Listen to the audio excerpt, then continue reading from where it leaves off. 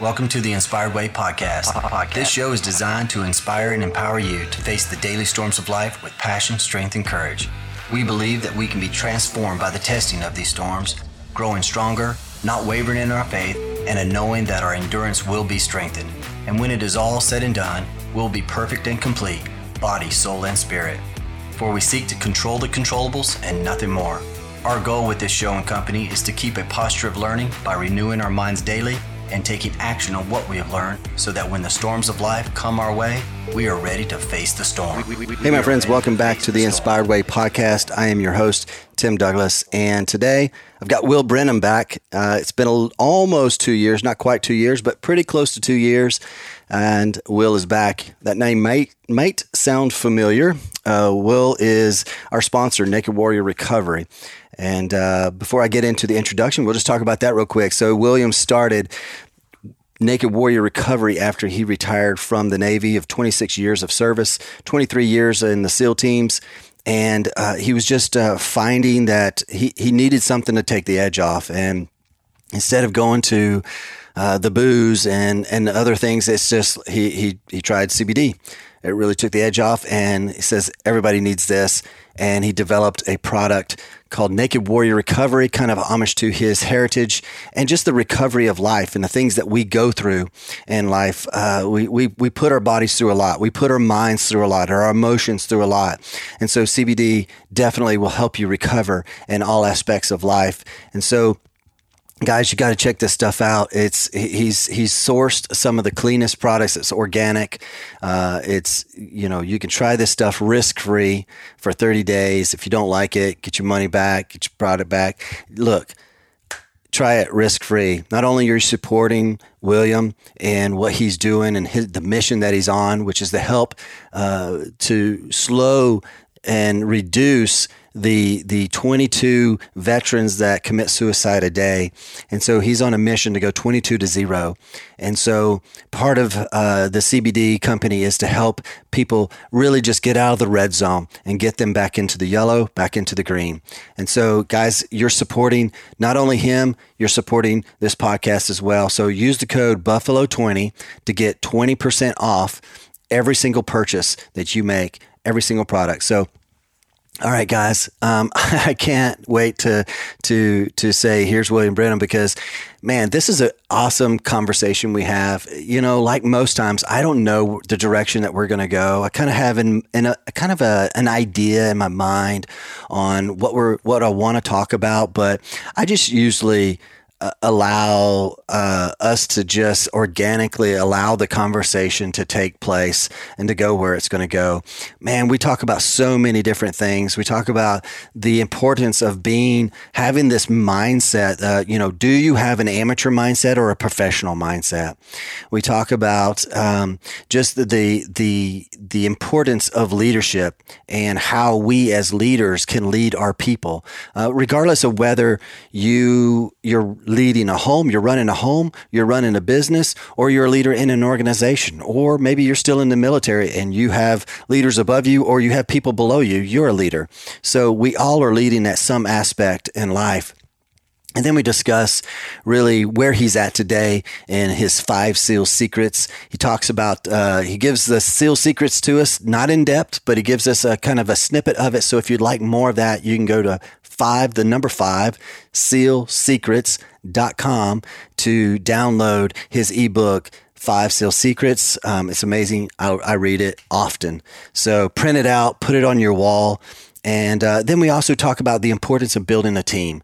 Man, this guy has been through many teams. He's been a part of a bunch of different teams, within the SEAL teams, and from being, the young guy in to the senior leader on a team. And so it's really neat to hear his perspective of the importance of not only inside the teams, but also in that transition to entrepreneurial world where many of us are. Many of us are either we have jobs, we have this vision, or this side hustle that we want to do, or maybe we've stepped fully into the entrepreneurial space. So Will gives us a great perspective on the importance of building our SEAL team. So, all right, without further ado, my friend, William Branum. Well, it's good to have you back. Right before we hit record, we were just talking about how it's been nearly 2 years since we recorded last. Doesn't seem that long ago. That's crazy. I can't believe that. I don't feel like it was 2 years. I think it was. I know. It was 2020. You had just right after you had launched. We got introduced right after you had launched Naked Warrior Recovery, and so and then we recorded. So it's been kind of hard to believe myself, but it's been almost 2 years. So so I guess you were one of the first podcasts that I ever did. Oh wow! And then you weren't number one. I don't remember who was number one, but you were close. I know I did one for a guy that I went to Buds with. He has a podcast. He's really focusing on what is he focusing on? Like kind of protecting yourself. He was a SEAL for a while, then he was a cop, and then now he's doing some other stuff. And he certainly has the gift of gab for sure. Awesome. So I think he might have been number one. You were in the top, like the first 10 I did, probably the first 5 I did. Wow. And then, fast forward at some point, I think the following year, around February or March of 2021, I decided that I was going to make podcasting the way that I got the word out about Naked Warrior, because I can't run ads because of the social media rules out there. Yeah. And Google has similar rules because CBD is an illicit substance, according to them. And they clearly don't know anything about it. But I was just like, okay, all right. So let me just start doing podcasts and see how this whole thing pans out. And in the last 12 months, I've done over 150 podcast interviews. That's why I was like, no, it can't be. Oh yeah, you actually were right at the beginning. Yeah. Wow. So, that's crazy to believe that you've done 150 in the last year. It's a big challenge. For myself, I want to get on more as well. So that'll be. I was looking to do like 50, and then I don't really know how 150 extra. That's crazy. Well, before we get to extra happen, so yeah. Well, and that's actually a question I have. I'd written down, just kind of thinking through this conversation we want to have today. I wrote a question down. I'll get to that in a moment. Because you kind of alluded to it, but before, because I've obviously, hopefully have gained some more listeners. I know I have, I'm teasing, since you were on last. And so let's just back all the way up just a little bit. They can go back and listen to that episode, which I think for me, that was episode 10 or 11 or 12, somewhere's right in there as well. So we both were green at the time, which is cool. So, but anyway, I'll post that for listeners. They can go back and check all that out as well. So we won't have to rehearse all of that, but just to kind of go back a little bit for the new guys, a little bit about yourself and how we got to where we are today, or where you are today, a little bit. Let's see. So my name is William Branum. I spent 26 years in the Navy. 23 of those 26 years, I was in the SEAL teams. I grew up in a little town outside of Meridian, Mississippi. There's not a lot going on in Meridian. Probably never going to go back there and settle down. That's okay, though. Let's see. I was heavily involved in the Boy Scouts, which really pushed me towards becoming a SEAL. I was thinking about this the other day, and I'm asked a lot, why did you become a SEAL, or whatever. And I mean, number one, I liked the water once upon a time. I watched National Geographic scuba diving, coral reefs, and things like that. It is not like that in the SEAL teams at all. Mostly you dive at night and in murky water.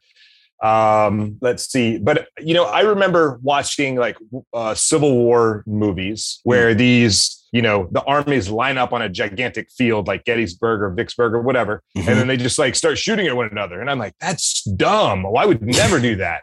That's crazy talk. I want to be the guy, kind of guerrilla warfare, running through the tree line, ambushing the enemy from the flank, and then moving to a new location and just keep doing that. That's how I want to fight a war. Yeah. And so I never wanted to be part of big army, big movements. I knew that from a young kid. And then I watched, John Wayne was in a movie called The Green Berets. So maybe I wanted to be a Green Beret. John Rambo was an Army Ranger. Chuck Norris was on a team called Delta Force, where they were riding dirt bikes, shooting rockets off of the dirt bikes. And I thought that was really cool. I still think it's cool. I still want to try to do that one day. See if you don't get blown off the back end. Yeah. I don't really know how that works, because I know how rockets work, and there's big flames and the propulsion to make it go for it. It's not ideal. Let's see. And so I went to a Boy Scout jamboree. I was very poor. And so the Boy Scouts actually paid for me to go. And there was a kid in the sister troop that we were with. He talked about, he wants to be a Navy SEAL when he grows up, and he also wants to be an F-14 Tomcat pilot.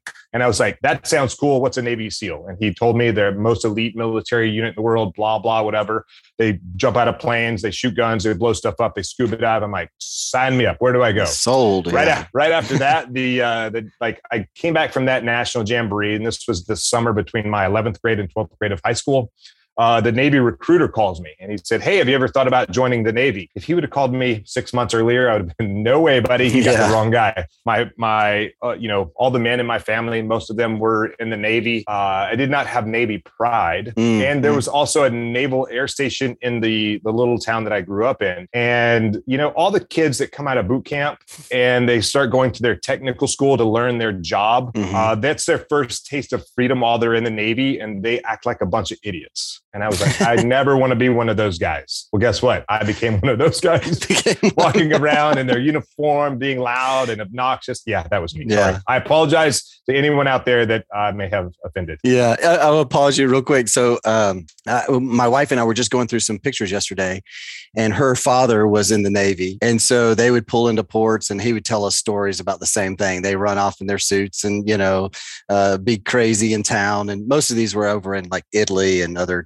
towns. So I understand exactly what you're saying. He would tell us the stories. Yes, I was. And as a kid, I mean, you can't hide. You're in your uniform. You're in a big group. You're loud and you're noisy and no one likes you. Yeah. So okay. How did you transition from the fleet to the teams? It sounds like you spent a little bit of time in the Navy itself. Yeah. So I joined the Navy to be a SEAL. And before you can go to SEAL training, you have to pass a SEAL screening test. You have to do a bunch of medical stuff and physical stuff.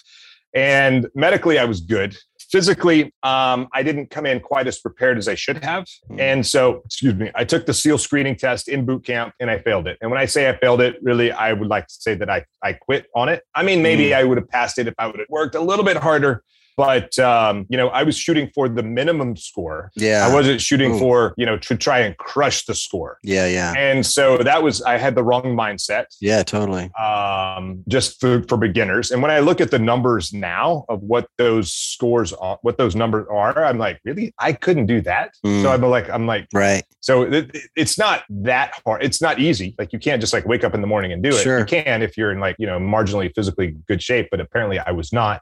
I didn't have quite the upper body strength that I needed. And I didn't prepare myself. I knew what the standard was before, and I didn't prepare myself. I think I had the mentality of like, how hard can it be? Well, Tim, I'm going to tell you, it's pretty hard.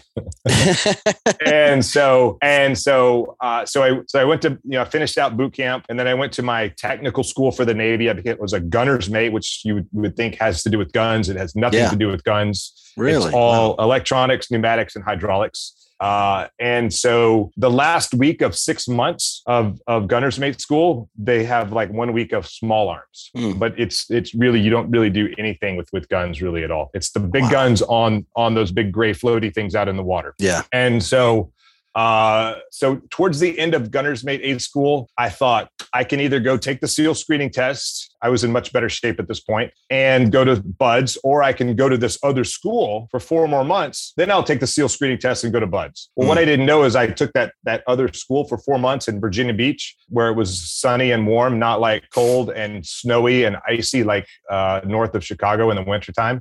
Yeah. What I didn't know is I had 24 months of obligated service to a ship in Yokosuka, Japan. And so I learned that when I talked to the instructors. I'm like, hey, I want to take the SEAL screening test. And they're like, why? You have to go to the ship because that's just how it works in the Navy. And I said, okay, I don't want to go to the ship. They're like, sorry, bro, you're going. What if I fail out of this school? You're still going to that ship. I was like, okay, I'm not a quitter. All right, let's go. Yeah. So I did my time in the fleet. I did my time on that ship in Yokosuka, Japan. I got to see some cool stuff. I got to go to some cool places.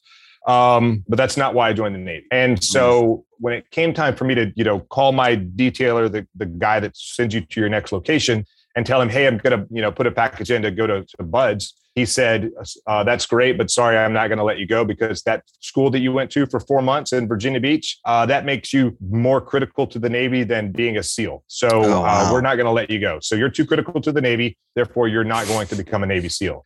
And so I was like, that's not okay with me. That's not why I joined the Navy, not to ride on a ship. It's to become a SEAL. And so I continued to do my, the paperwork and the medical stuff and the physical stuff, eventually passing the SEAL screening test. I sent my package to Washington, where all the detailers were at the time. And they're like, okay. And I called the SEAL detailer. I'm like, hey, have you got my package? They're like, yeah, we got it, but we have to wait for your detailer to let you go. So I called my detailer again. I'm like, hey, can I go? He says, no. I said, well, if you don't let me go, I'm going to get out. He's like, well, then get out. And he called my bluff. And so I don't know what I'm going to do. So I'm continuing to get letters of recommendation and all sorts of other stuff and just asking other people.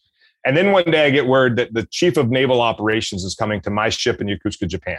And to kind of put that into perspective, who the chief of naval operations is, he's the most senior guy in the Navy. The only people more senior to him in the military or in the United States is the Secretary of Defense and the President of the United States. So I pretty much got the top dog coming to my ship in Yokosuka, Japan. So he comes to the ship. He has, CNO's call. He's like, okay, this is my plan for the Navy, this and that, and some other stuff. And then he says, does anyone have any questions? And I raise my hand. And he calls on me. I'm the second person he called. And I said, I joined the Navy to become a SEAL. I think I deserve a chance to go. My detailer won't let me go, but I think I deserve a chance to go. He says, I'm too critical. What do you think? And he's like, he turns to my commanding officer and he says, well, is he a good guy? My CO says, yeah. Fortunately, I talked to my CO. I'm like, hey, I'm going to ask the CNO. And he's like, do it. Awesome. So he turns to the CO. The CO says, yeah, he was sailor of the quarter this quarter, which is like employee of the month because I did a good job sweeping or something. I don't really know why I got that. I do know why I got it. But, yeah, I did my job. I did it a little above and beyond.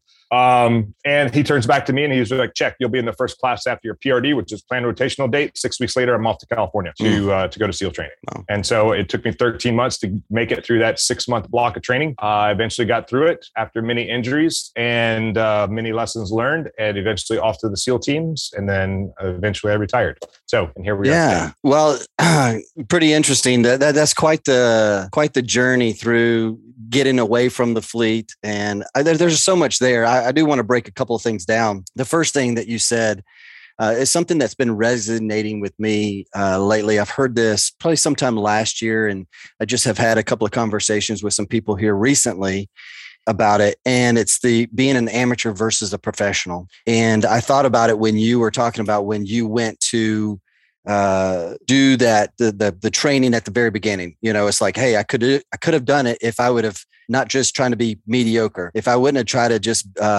meet the minimums, if I would have tried to crush it. And a professional would have said, we're going to crush it. An amateur says, what do I need to do to get by? Yep. And so I think there's a lot there that whatever it is that, we're doing in life, whether it's learning SEO, learning social media stuff, or trying to become a Navy SEAL, or whatever it may be, it's like, do it as a professional would do it, not as an amateur. Right. And so the question that I have, the follow-up question I have to that is, because what happened is that took you on a different path.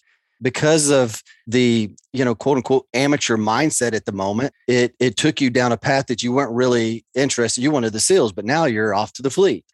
So what changed that perspective, or where in there did you go, okay, crap, I need to show up better this next go around? Like, what did that play a part, or did that even come up, like how you half did it the last time and now I'm just going to go full force towards it? I think something that did play a part in it was there were guys that came to my ship that quit SEAL training. They passed all the physical stuff and all the other stuff, and then they quit and they came to my ship in Japan. And they were like, bro, you need to be running in boots in soft sand. You need to do this. You need to do that. You need to like whatever that minimum score. No one cares about that. You need to do for your push-ups. You need to do like 110, 120 if you can, not 52, which is the minimum number. You need to do like 120 sit-ups. You need to knock out like 15 to 20 pull-ups, dead hang, straight up and straight down. You need to you need to be able to crush all of that stuff. And I was like, oh, that's not the minimum. They're like, no, you got to like anyone can do the minimum. And I was like, well, I failed it the first time. Apparently not. And so the second time I took the screening test, I failed it again. I failed it. But I crushed everything.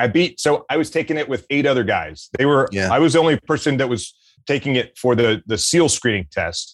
It's the same test, whether you're screening for SEAL, diver, EOD, or there's a special warfare combat crewman. It's boat drivers that we use in naval special warfare. Exact same test. It's a swim, push-ups, pull-ups, sit-ups, and a run. But the numbers to be a SEAL are higher and faster at everything else than the other guys. I beat everyone on every event to include the run. And the run, they run in shorts and tennis shoes. As a SEAL candidate, I run in boots and long pants.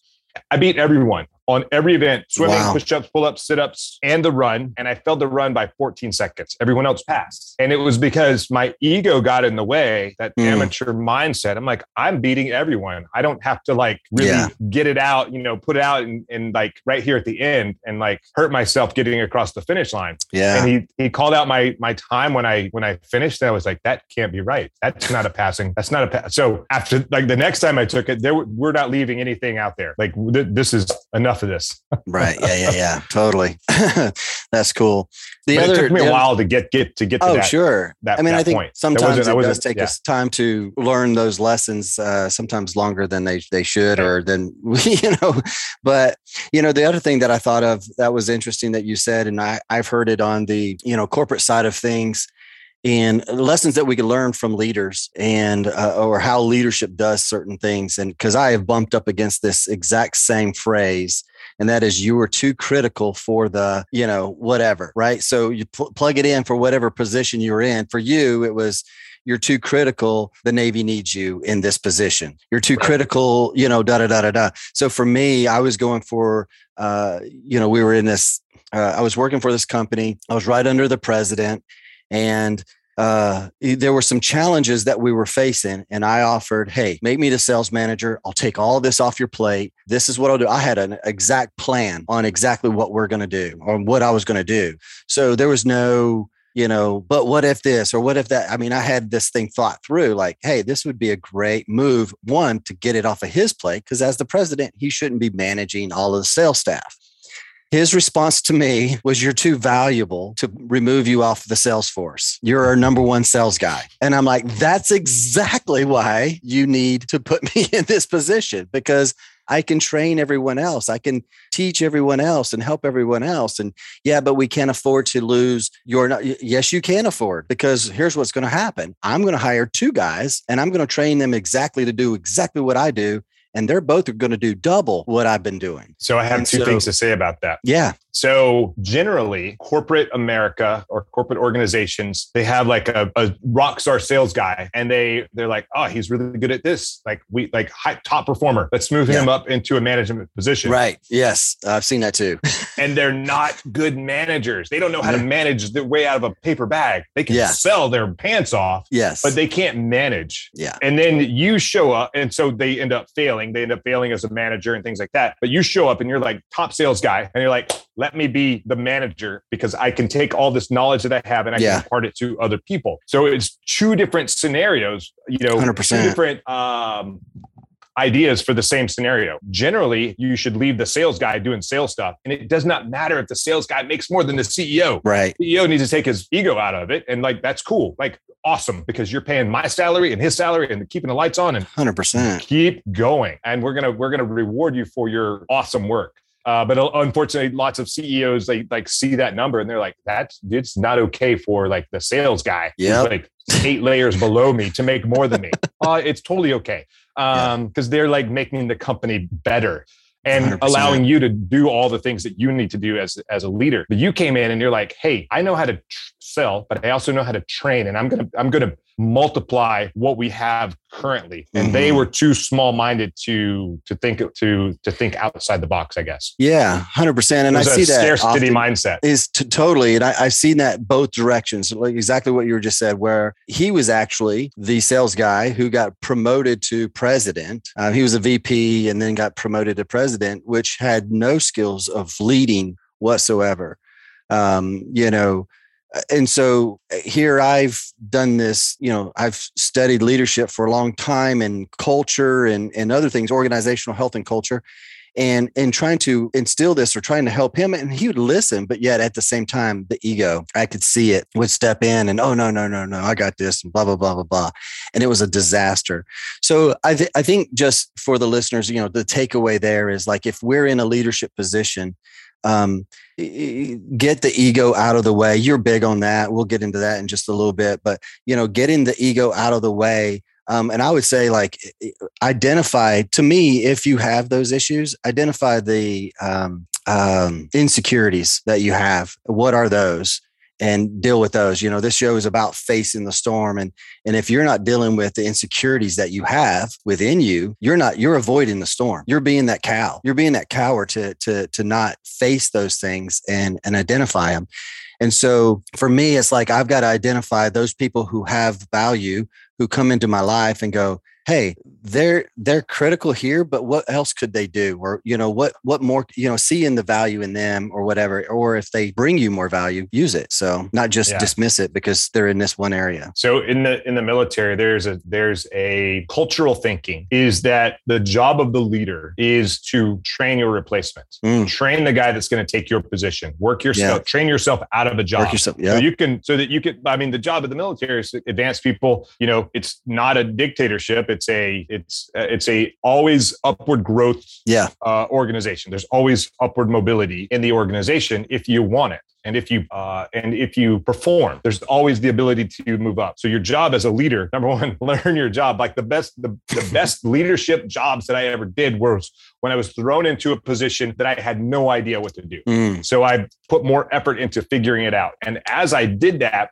I trained the guy directly under me how to do my position. I figured it out. And I'm like, okay, you take this over so I can focus on this. You take this over so I can focus on this. So I trained my replacement. And it was awesome because, I had the same guy kind of follow me, throughout multiple leadership tours in the SEAL teams. And it was fantastic. Like, we knew what one another thought. And I could just say, hey, go take care of this because I'm taking care of this. And he had it 100% of the time. Yeah.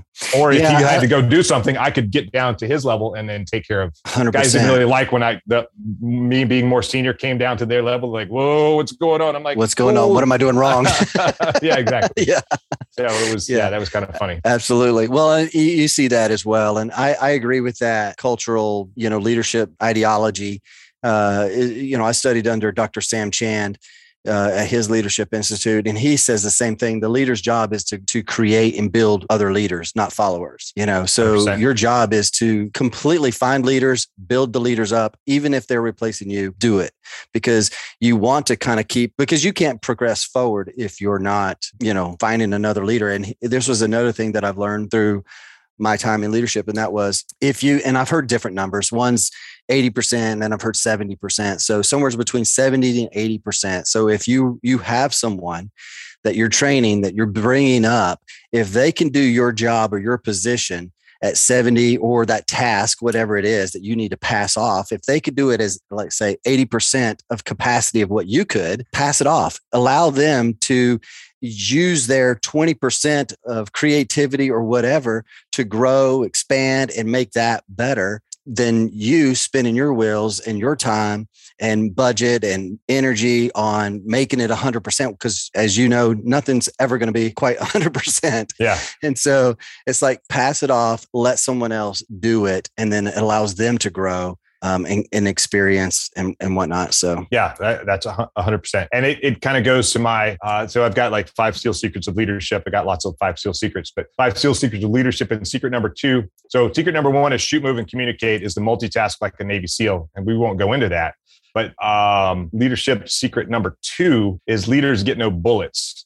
And, so imagine you're in a gunfight. There's lots of things that you have to do in order to, get out of that gunfight. You have to shoot, move, and communicate, that whole multitask thing. But if a leader is looking down the sights of his weapon and he's engaging the enemy, then he's not actually looking at his team to see what the team is doing. He's not looking at the enemy or the competition, however you want to label them, and to see what they're doing. He's not looking at the terrain, the market share. He's not looking at how to maneuver the team. He's not making those calls in order to maneuver the team. So shoot, move, and communicate is how you win the gunfight, how you move your organization in a chaotic environment. But if you're shooting as a leader, then you're not leading. Yeah, that's good. You should be communicating and moving your team where you need observing, and then moving the team around. And so that's part of that 80%. And so when I was a senior guy and I was training new guys, I would get in there and I would be the new guy next to that new junior officer or whatever. And they want to get out there and they want to engage the enemy. They want to do their thing. And if they did that and they didn't stop shooting and look around to see like where to move their element, I would take their bullets away from them. And I wouldn't let them put one round in the chamber. They would have to carry all their rounds, but they'd got nothing in the chamber. Yeah. And so the only time that a leader should be shooting is if there's a lull and no one else is shooting. So he needs to provide some sort of cover fire. But his job is not to shoot. His job is to lead. Look around. What's the team doing? What's the environment that we're trying to maneuver in? And then what call do we need to make? And then once we move to that new position, what's the next call and the next call and the next call? So his job is to lead, not to shoot. No, I love that. And I know we didn't discuss where this, I never really truly discuss like where my conversations are going to go with guests. I always just like to organically allow them to develop and see where they start to get, where it kind of goes. And we're talking a lot about leadership right now. And wait, before we go there, can you hold that thought so I can finish that other thought? Because I get carried away sometimes. No, let's do it.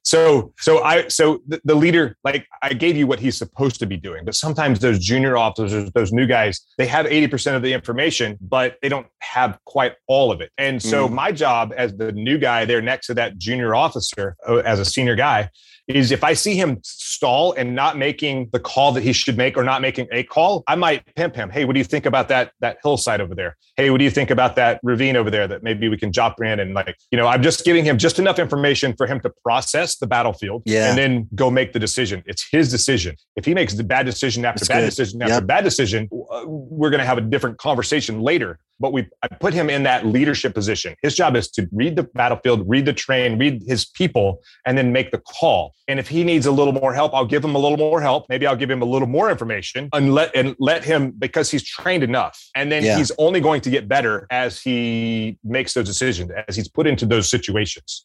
And so very uncomfortable, got my senior enlisted guy next to me who's got a bunch of experience kind of like telling me these things to do. I'm not telling him what to do. I'm telling him like, hey, what about that? What do you think about that? And then I'll go back and continue to shoot. And then he makes whatever call he makes. And then once we finish that, we do an after action review and we go over what went right, what went wrong, what could you have done better? What could have gone really badly? And you can do that in organizations as well. Yeah. I had someone tell me once upon a time, well, what if I'm the best shooter on the team? Your job is not to shoot. As the leader, your job is to never shoot. Your job is to train other people how to shoot. No one's ever going to do it as good as you. No one's going to do it the same as you. Yeah. Potentially they will do it better in a different way or as good as you in a different way. But you have to give them that, you have to train them and give them that leeway, that ability to go out and fail and learn and recover and then do it again.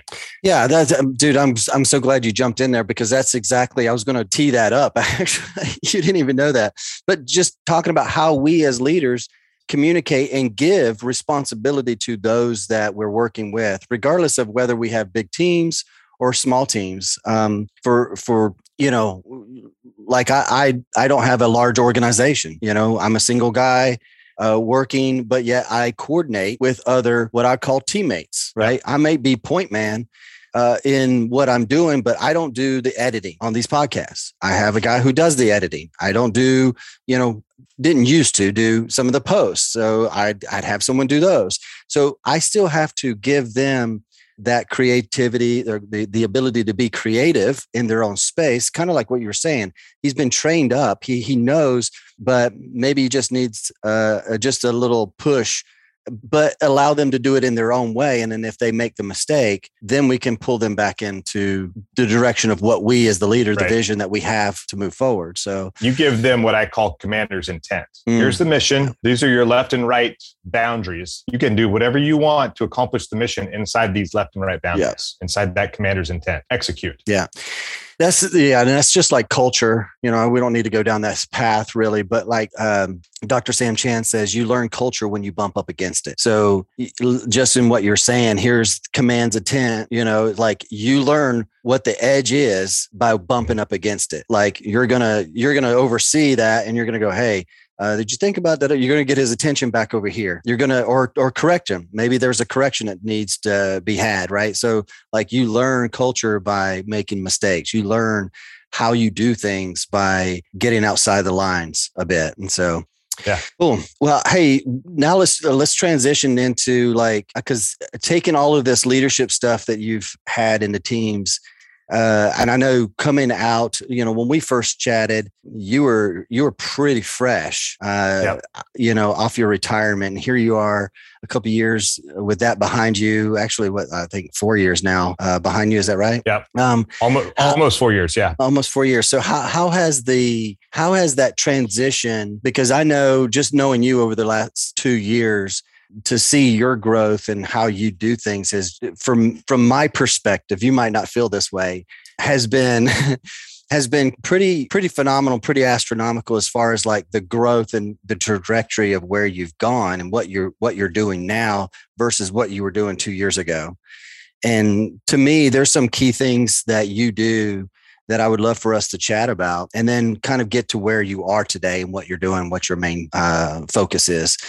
But the question, I guess, is actually you and I were on a phone call, and you said something that just blew me away. I'm like, are you freaking kidding me? Like, you're a freaking Navy SEAL. You faced all kinds of crazy stuff, but it was this how like the video. You do a great job at it now, but the video at the beginning was very scary. Social media was scary. Yeah. And I'm like, scary? Like what? It's still terrifying. It's still terrifying. Yeah. But the point is that I'm sure not knowing what's on the other side of a door is terrifying right before you go to kick it in. Right. I mean, I'm sure there's still, but so how did you take, or what is it like taking the experience you've faced over here in this, 20 plus years experience, and now into this entrepreneurial space? Because a lot of the listeners are entrepreneurs, or, they have a side hustle or a side business, some things that they're working on. And there's some freaking things that scare them. And so here we are, the Inspired Way, about facing things, doing hard things. And what was it that you took, that maybe it was mindset or whatever, to transition it so that you can utilize those inside the entrepreneurial world? So I like to say that my transition from the military to civilian life is the hardest military mission I've ever been on. And I'm still on that mission, because in the military, even in SEAL training, in the SEAL teams, whatever it is, on missions in the SEAL teams, you have a plan, you have a purpose, you have a team, and you have a way to get there. What is expected of you, how you're going to do it. If something happens, you've got a team behind you supporting you. When I retired, and I'm using air quotes there because I don't believe I'll ever be retired. Right. But retired from the military, I lost all of that. And I like the analogy I've started to use is in one of those Avenger movies where Thanos, makes half the world's population go away. You're having dinner with your family, and whatever. And then all of a sudden there's people aren't around anymore. Like they're gone. Like you're like having conversation and like they're gone forever. And it was kind of like that for me. Like I was completely lost. I had no mission. I lost my mission. I lost my team. I lost my purpose. I lost why do I get up in the morning? Like I knew what it was in the military. I don't know what it is in civilian life. So I had to figure that out. I had to figure out what that is. Eventually, and I was struggling with other things, really just drinking myself to sleep at night, or if you want to phrase it differently, drink until I passed out, just to turn the noise off in my head. I had a lot of baggage. Someone gave me a bottle of CBD. I think that I know that positively impacted my life by turning down the noise so I could have more positive self-talk. And then from there, I came up with I started Naked Warrior Recovery, which is a CBD and a supplements company, our mission is 22 to 0. There are 22 veterans take their lives every single day. We've lost more veterans to suicide than we have in 20 years of war and 2 theaters of combat. So that is absolutely unsat. And then, with the whole COVID thing, I think those numbers actually crept up above 22. So that's our mission, is to, reduce and eliminate veteran suicide. But from that, while going down this road, I had to figure out what else am I doing? What else do I need to do? And so always looking for what's my new mission? What's my new mindset? What's the new mountain that I need to climb? I came up with the get naked mindset, and what that's really like, taking your armor off and, taking your ego off and exposing yourself and becoming vulnerable, vulnerable enough to ask for help, vulnerable enough to find healing that you actually need. And so once I learned and figured out how to, I need to take my ego off, I need to take this baggage that I'm carrying around, that maybe I put a bunch of the crap in the bag that I'm carrying around, or other people are putting, crap in this bag that's just weighing me down. Once I learned to I don't have to carry this around with me all the time. I take it off and I set it to the side. I was able to be more open to healing, to growing, to figuring out what I actually need to do in the world. And so from there, I developed the get naked mindset. So part of that is about, taking your ego off. And the other part is, naked is an acronym, and the N stands for never quit. And I don't mean never quit, smoking or drinking or porn or whatever toxic crap that you're doing, hurting yourself. I mean, never quit on yourself. Never quit trying to improve where you are or the person that you are. The A is accept failure. I've already talked about failure a little bit. Failure's been the biggest teacher of my life. And I wouldn't trade all the failures I have for $10 million. If you offered me $100 million in exchange for my failures, we could maybe have a conversation. I still probably wouldn't do it because I'm hard-headed. It's, it takes me a long time to learn things. So failure is the number one teacher. And so that's just the way it is. The K is to kill mediocrity, because really, quite honestly, we're at war. We're at war with mediocrity. Yes. Technology is awesome, every day, but technology also makes us mediocre. Technology makes our life easier. And when we just accept that our life needs to be easier, rather than we need to do hard things to make sure that we stay sharp, because iron sharpens iron. Yes. That whole thing. Cotton doesn't sharpen iron. No. You know what I mean? No. Yeah. Jello doesn't sharpen iron. Iron sharpens iron. Yeah. Wood does not sharpen iron. You need something that's hard to sharpen yourself. So you should always go out and try to find hard things to do, things to challenge yourself, whether it's just waking up in the morning or when you're supposed to, or getting up 5 minutes earlier than what you set your alarm clock for, getting up and doing something that's going to challenge you every single day, competing against, competing in kindness and gratitude and generosity. And compete against your ego. So because your ego is that thing that says, just take it easy, take today off, no big deal. Sleep in 5 more minutes, no big deal.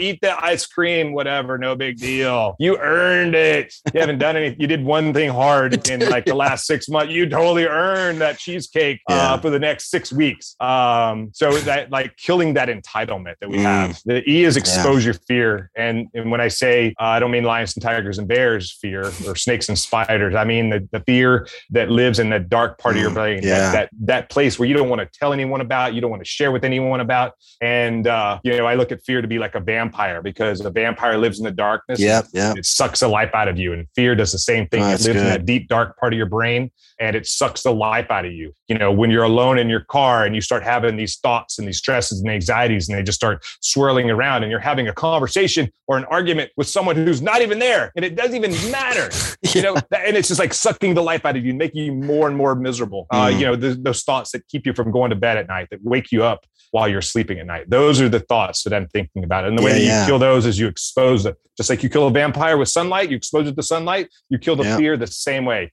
You do things that scare you. If you have you had a rough childhood, you were picked on, bullied as a kid, maybe you take a Brazilian jiu-jitsu class. You're going to learn a skill to defend yourself, and your self-confidence is going to go up. And the people that are around you, they're going to want you to get better, because they want you to acquire these skills, because you're going to make it harder for them to beat you, and therefore they're going to get better. Again, that iron sharpens iron. Doing those hard things. But, and talk therapy is awesome. It's not for me, but some people love it and it works great for them. So if you're not into that, maybe a friend of mine and a business coach of mine, I have several business coaches, by the way, but one of them, he says that fear does not exist on paper. And so when he has all these stresses, and he's in the billionaire category, by the way, when he has all these stresses and anxieties that start swirling around in his head when he's driving somewhere, he'll pull over, he'll stop at a Starbucks, he'll order a coffee, and he'll take a pen or pencil and a piece of paper, not his phone, not his iPad, nothing like that. Pencil or pen and a piece of paper. And he'll write down every thought that is bugging him, everything that is swirling around, the stress, the anxiety. He'll write it down on a piece of paper and kind of do that brain dump. And he'll read it. And then he'll be like, really? That's really what's bothering me? That fear does not exist on the paper. Like once you write it down, there's something that like it loses its power. So once you expose the fear no longer controls you. And the D is to do the work, because quite honestly, again, in today's society of social media and instant gratification, we forgot what it's like to do the work. Do the work isn't like doing it one and done. Doing the work it takes time and effort and tenacity. You have to do it over and over and over. And maybe there's an end in sight and maybe there's not. But you just have to keep doing it until it's done. Because, there was this, the saying that Rome wasn't built in a day, but I guarantee you that it was built every single day until it became an empire.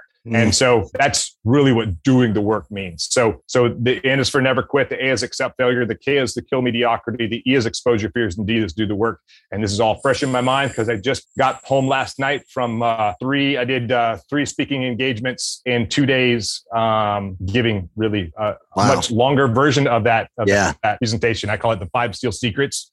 And if you guys want a more complete understanding of that, you can go to the website, the number 5 sealsecrets.com, the number 5 SEAL secrets.com, and put your name and email in there, and I'll send you a copy of 5 Seal Secrets, and it'll be awesome. Yeah, it will be awesome. I have it, and I read through it often, and I definitely will have it in the show notes for those listeners that want to get that, that will get it because you'll definitely want it. Some of the things that you said there, I was actually going to ask a question, and then you gave a great example. You got to jump in there fast because I'm like, let's go. Yeah, you answered it before I could even, which is awesome.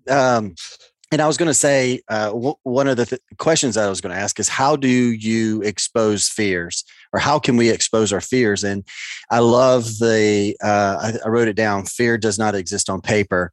And, I thought about that. I'm like, wow, man, stopping on the side of the road when you feel that way, that's doing the work. That's not being mediocre. Like you're doing so many of the 5 Steel Secrets just by pressing pause, doing the work, putting pen to paper to expose your fear. You're actually hitting on multiple different things. You're not quitting because you're saying this is important enough for me to do this. You're accepting that, hey, there could be some failure here. I'm holding myself back by not exposing these fears. So I'm going to expose them, and I don't want to be mediocre. So I'm going to do the work. I'm going to put the pen to the paper.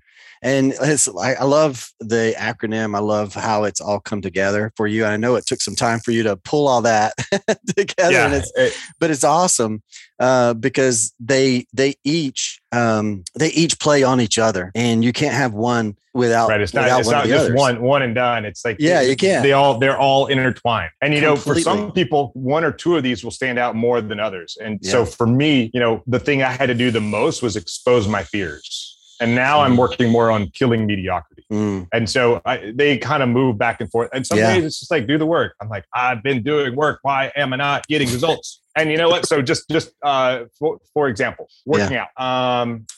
Probably a year and a half ago, I was in Florida at a fundraising event. I was sponsoring a charity with Naked Warrior Recovery, and the charity event was the Naked Warrior Project. So we connected, and I went down there and gave a bunch of products away, and then I took a picture with a couple other dudes, and they're pretty yoked, and I did not like the way that I looked in that picture at all. I was like, dude, I'm embarrassed. And like, it's on the internet. I'm like, I thought I looked all right. And I'm like right at 200 pounds. And so I thought I did. And now I look very different than I did. But I came home. I bought a bunch of weights and stuff, but I wasn't dedicated to it.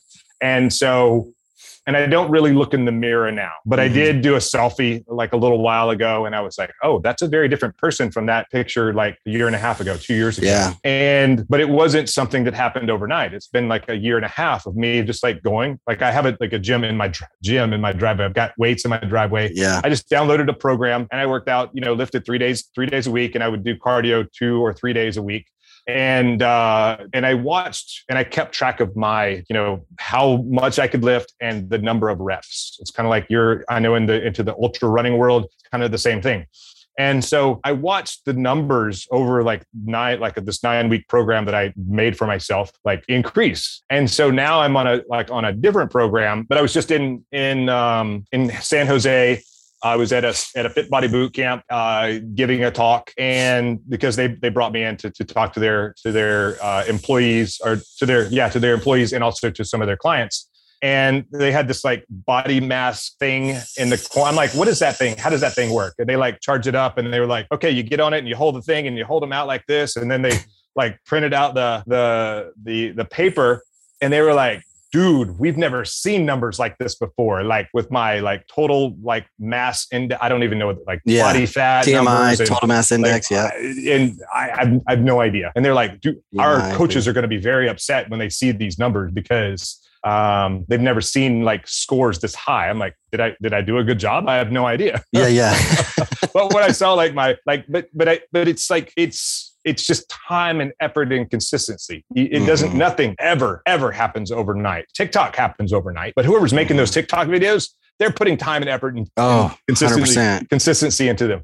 So it's just, you have to be willing to put in the work and do the work and just be okay with nothing happening for a really long time. But as long as you keep going, like where I am right now, I'm doing corporate coaching and public speaking. That is something I never, ever wanted to do. And when I get on stage, I'm very upfront with them. I'm like, listen, I could probably I'll probably like stutter. I might forget what I'm going to say, some things like that, because I am much more comfortable in a gunfight than I am standing in front of people talking. Yeah. But I'm doing things that challenge me physically, mentally, and emotionally.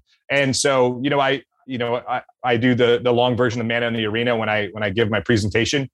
When I gave it the second day in San Jose, I got almost to the end and the words flew out of my brain. No. And I was like, hold on. I know the words. I completely forgot. Hold on. And I was like, but it's okay because I'm accepting failure right now and I'm learning from it. And then and so because it's part of my message, it was so totally fine. But it's like, it's like a very powerful the way I give it. And I've gotten over my what do you call it? Myself, looking at myself and be like, oh, I don't, maybe I shouldn't be so loud about it. I'm pretty loud when I say it. And I'm pretty, you settle into the role pretty well. But I wasn't always that way. And I'm like, my daughter even knows it. And we practice it on the way to school every day, whatever. That's awesome. And so eventually I got it and I finished it out and then finished my time on stage, which by the way, I was sharing with the Zig Ziglar's son, Tom Ziglar. Tom Ziglar, yeah. So I was. So this was that one? That was that event. Yeah. Oh, cool. And so, that was. I'm like, oh, okay, I failed. I mean, I didn't really fail, just in that moment, and it just gave me the opportunity. And maybe that, you never know what people are going to take from what you're presenting, no matter where you are in life. So just go with it. Just deliver. It's okay to be embarrassed, and then get over it really quickly, and then do it again. I think just to your point there of accepting failure, if we can accept that, like, you know what, hey, I failed. It's okay. I'm moving on. Right. So to me, mediocre would be the other person who can accept failure. They sit there and they chew on it. They beat themselves up. That holds them back. And now they're just mediocre. They're not pushing beyond it. They're not, expanding themselves any further. But by accepting it, allows us to push even further, allows us to grow, really. So I'm with you though. I'm not 100% enjoying the shape that I'm in right now. So this morning I actually went and bought some fitness equipment. So I got setting up my gym here later tonight, get that all set up so I can start banging it out. You're pretty strong. So you have a solid foundation to move from. I know this from experience. You got the experiential part. Yeah. Tim is no slouch. He's a strong man. Well, it's a foundation that's been lost, I would say, because I used to bodybuild, used to do some wrestle, things like that, but gotten way away from it. It's been almost 10 years since I've done any of that. So it's time though. I feel I feel that, what's that called? Skinny fat, where you're not really fat, but you don't look that great either. So, but hey, so before we get out of here, I had a question. There we go. See, just welcome to my world. Here it is. Yes. Building a team. You had mentioned that earlier. Both of us are in the coaching space. And so we believe in helping others or surrounding others with us, to help us grow. And just speak to that for a moment for those that are struggling to step into like building that team unit for themselves. Like for me, I can't edit. I mean, I could do this, but then it takes away from some of the other things that I could be doing that I'm more efficient in. And so I have a team member that he does all my editing. Others, that I use to help put out a product. And I know you do that as well, but just speak to the importance of developing a team. And when I say team, I'm thinking of it this way too. Like my chiropractor, I consider him a team member because my body needs to stay in alignment and in shape. My doctor or physician, whatever, I need to make sure I have people that understand my mission, my goals, what I'm after, so that I'm optimized. Yep. Hormonally all the way down, so I have a group of people that I pull in to make sure. If you wouldn't mind speaking to the importance of team, because you've been a part of a team for many, many years. And then you mentioned it, you got away, or not got away, but you retired, and now it's like team's gone, everything's gone. Now it's like rebuild. So the importance and how you see that in this space that you're in now. Yeah, 100%. So I like to say that I'm building my new SEAL team. Mm-hmm. And so in a SEAL platoon, everyone doesn't do the same job. So you have snipers, you have breachers, you have jump masters, you have radio men, you have corpsmen. Everyone has a job. Everyone has a collateral duty. We're all SEALs. I can be a sniper and a breacher and a corpsman and a JTAC, which calls in, and a comm. I can have all these skill sets. Yeah. But at certain times, my job is to be the corpsman, or my job is to be the sniper, or my job is to be the breacher. Some platoons don't have that luxury of having multiple people with different jobs. So a breacher is really good at blowing doors. They know like exactly how much demo they need for different things. Or maybe we're going to blow a hole in this like 2-foot thick mud wall. And this is how we're going to get into the compound, not go through the gate, because we know that it's booby trapped and we're going to come through the side and we're going to do something like that. And so when we're going to a target, the breacher, he's back here with the demo, and then his job is to go put the charge on. And then I might put a sniper up on the wall. And, everyone has their role in their position. We're all SEALs. We still do we have the same basic foundation, but we have these specialties within the team. And so someone gave me this analogy, when you go into an organization, like who would be in your boat crew? Let's just say that there's a bunch of people. Who would you take with you in order to start from, like, you have nothing, like this whole thing goes away. Who do you want with you to start this all over again? Yeah. And so who do you want in your boat crew? And boat crew is 7 guys. You have the leader, like the boat crew leader, and then the 6 people who are rowing. So who do you want on your team? And so you need certain people on your team to get the job done. Me, as I'm a sniper and a breacher and a comms guy and a JTAC, I can do all of those things. But that's not my job. My job is the leader. My job is command and control. My job is to tell people which way to go and monitor the battlefield. My job is not to be a sniper. My job is not to blow the doors. My job is to stand back, let the team do what they're good at, and they go do it. Comms guy, call in some air, closer, like we're getting shot at. We're going to do our thing back here to cover.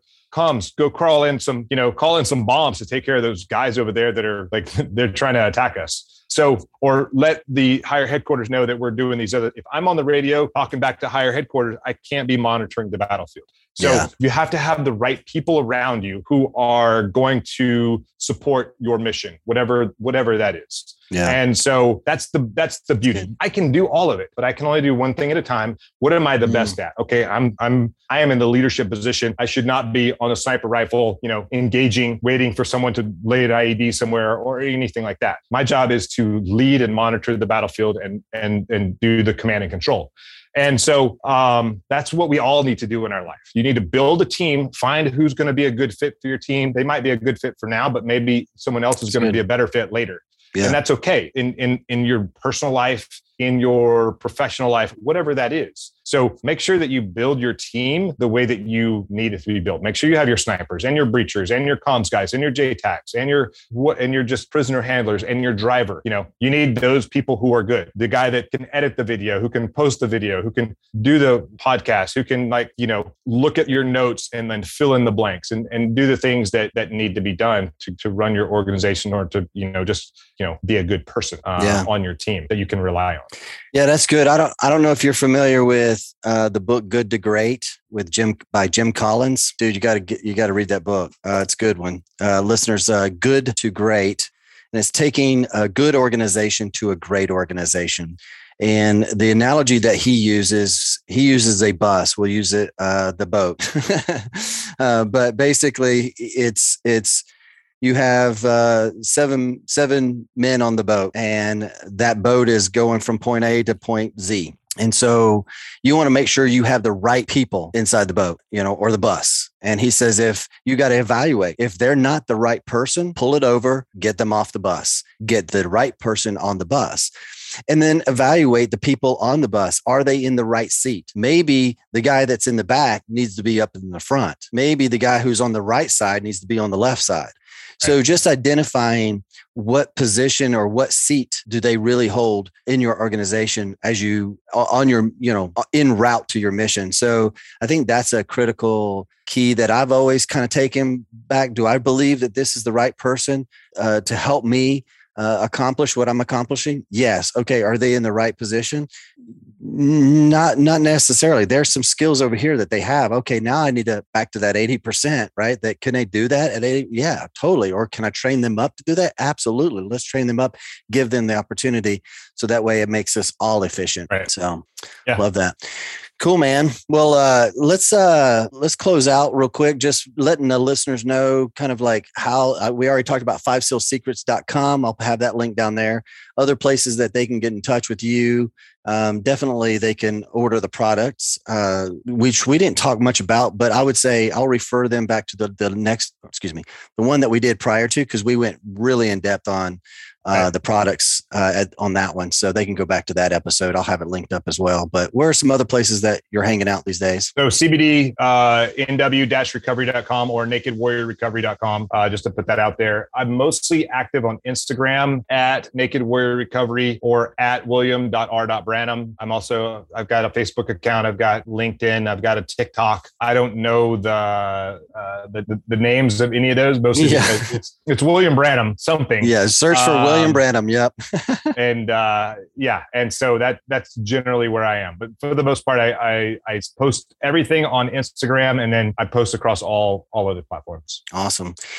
Well, man, hey, I appreciate you coming back on. Sorry, it was 2 years before. All good. But it was I think there was a lot of learning and a lot of growing in between that time. So it was awesome to have you back on. And listeners, continue facing the storms and get naked while doing so. All right? 100%. All right. Hey, my friends, I hope you really enjoyed today's episode. If you did, do me a huge favor and head on over to iTunes, leave me a rating and review. That will definitely help us get this message out to more people. Also, if you haven't done so already, let's connect. You can connect with me on my website, timdouglasinspires.com, and or on the social media sites, Instagram, Facebook, LinkedIn. Let me know that you listened to the podcast and that's how you found me. Lastly, stay tuned for more to come. And I definitely want to thank you again for subscribing, for sharing this with your friends, leaving a review, all that good fun stuff. So until next time, go out there, face your storms, make your difference in the world, and we'll see you next time on the Inspired Way podcast. Thank you.